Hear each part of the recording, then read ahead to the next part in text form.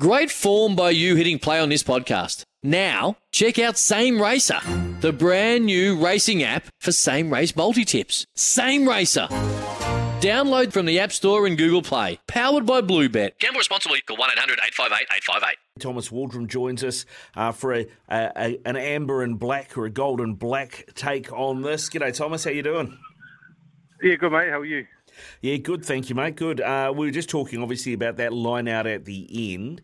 I guess there is a difference between contesting a line out and taking someone in the air. It kind of felt like a little bit of both. What was your take on that, and what did you make of Adi Savia's comments post-match? Yeah, I think he was entitled to, because if you actually watch the replay, he's actually tackled in the air and sort of falling down, so he didn't even get a chance sort of to catch it and get it set up. So I see it as well, but then at the end of the day, it's the ref's calls, and you just have to sort of pack your bags and get on with it. But it's it's probably a hard one to take, because they probably back them, especially if going for the corner.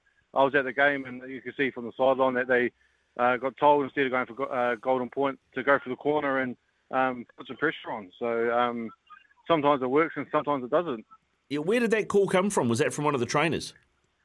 Yeah, it must have been, yeah. So I think Artie was over there because he was sort of battling for the last sort of 10, 15 minutes, and he was on the far side talking to a trainer, and must have come over and then he pointed for the corner. So it must have been radioed down from somewhere to have a crack and go for it. Hey, Thomas, thanks for joining us, mate. Really appreciate it. It's Marshy here. Look, what I want to ask you is, look, you know, you've been in big games before and been in these, you know, nail-biting situations where it's a roll of the dice, it's a big decision you have to make. Now, I question whether or not that information should be coming from the sideline. Like, you know, players play on instinct, don't they? You know, if you got the feeling that you can, you know, go to the touch and you're feeling confident about your line out in your maul, or conversely, you're not feeling that great. You've got a new hooker on the field, whatever it might be. You might think point. Do you think it should be ultimately the players that make that decision? Because it didn't appear that was what they were able to do. Yeah, I just don't think. Yeah, because I think Ruben Love had the ball, didn't he? So yeah. I think he might have been having a shot or something. Yeah, and that's the thing. You feel the way the game goes, and yeah, it's definitely the way, especially up front there as well. And you know, if you've got the driving line out over them, or even if you don't get the driving line out, or if your pick and go superior, if you got sort of both of those and you think you're on top, I'll go for the corner. But yeah, probably watching last night, I think the Hurricanes sort of keep battling into the Crusaders, but the Crusaders' defence was just carrying them backwards, and they're sort of going back. They didn't really going anywhere. So yeah, I don't really know. Me personally, you sort of will take the points and then see if you can put pressure back on them and force an error out of them as well. So yeah, it's a tough one, but it's one you have to live with at the end of the day, really. What did you make of the game in general? Like, from my viewpoint, it was bloody physical. They didn't miss each other on many occasions, and you know, there was obviously some incredible breakouts. Like I don't know whether you noticed, mate, sitting in the stand, but I think at about the 25-minute mark, it was. But both teams had their hands on their hips and they're absolutely stuffed. Yeah, I think that's probably why you saw so many replacements come on early. And normally when you're a reserve, you sort of think, oh, okay, I'll get 20 minutes, and then you'll be after the game jogging up and down on TV. Everyone's asking, what are you doing? Topping up fitness. But yeah, no, I think everyone was quite on early, and because I think it was that physical, and I think you wanted to get fresh legs into the game to keep the ball moving. And yeah, I thought the Crusaders, that's the thing, the Crusaders break out and turn over, and they just make the right decisions. They're just clinical, and sometimes the Hurricanes sort of probably pushed a bit too much, but the fair play, at least the Hurricanes sort of went after them, and I think most teams have sort of worked the Crusaders out now. You've got to be much up physical, and you've got to front up and take it to them, and I think most teams are doing it to them now, but they always just sort of seem to do the basics, like the draw and pass and into the corner. I know they probably would have won on that try if it didn't come back for a knock-on, but that was just simple hands into the corner, building phases, and it's just pressure. They just build pressure, and sees who makes a mistake first. Mate, your areas of expertise is the loose forwards, and look, I thought that was a hell of a battle out there last night. You know, you get the unnoticeable guys like Tom Christie. Man, that guy, I know they're calling him a tackling machine, but he is a tackling machine. and obviously the contest between Artie and I guess the re-emergence of Cullen Grace to a degree. Then obviously throw Ethan Blackadder into the mix. I think he carried 15 times and he made, I think, 14 tackles. His work rate was immense. Where do you think we're at in terms of the number 8 position and moving forward? Because obviously got Sowakula playing really well as well. But do you think Cullen Grace has got the goods and is Artie better at number 8? Well, then that's the thing. It's always sort of what the All Blacks way they want to play and stuff like that. But no, I think they saw something in Cullen, I think, late last year. So they took him over to Australia, didn't they?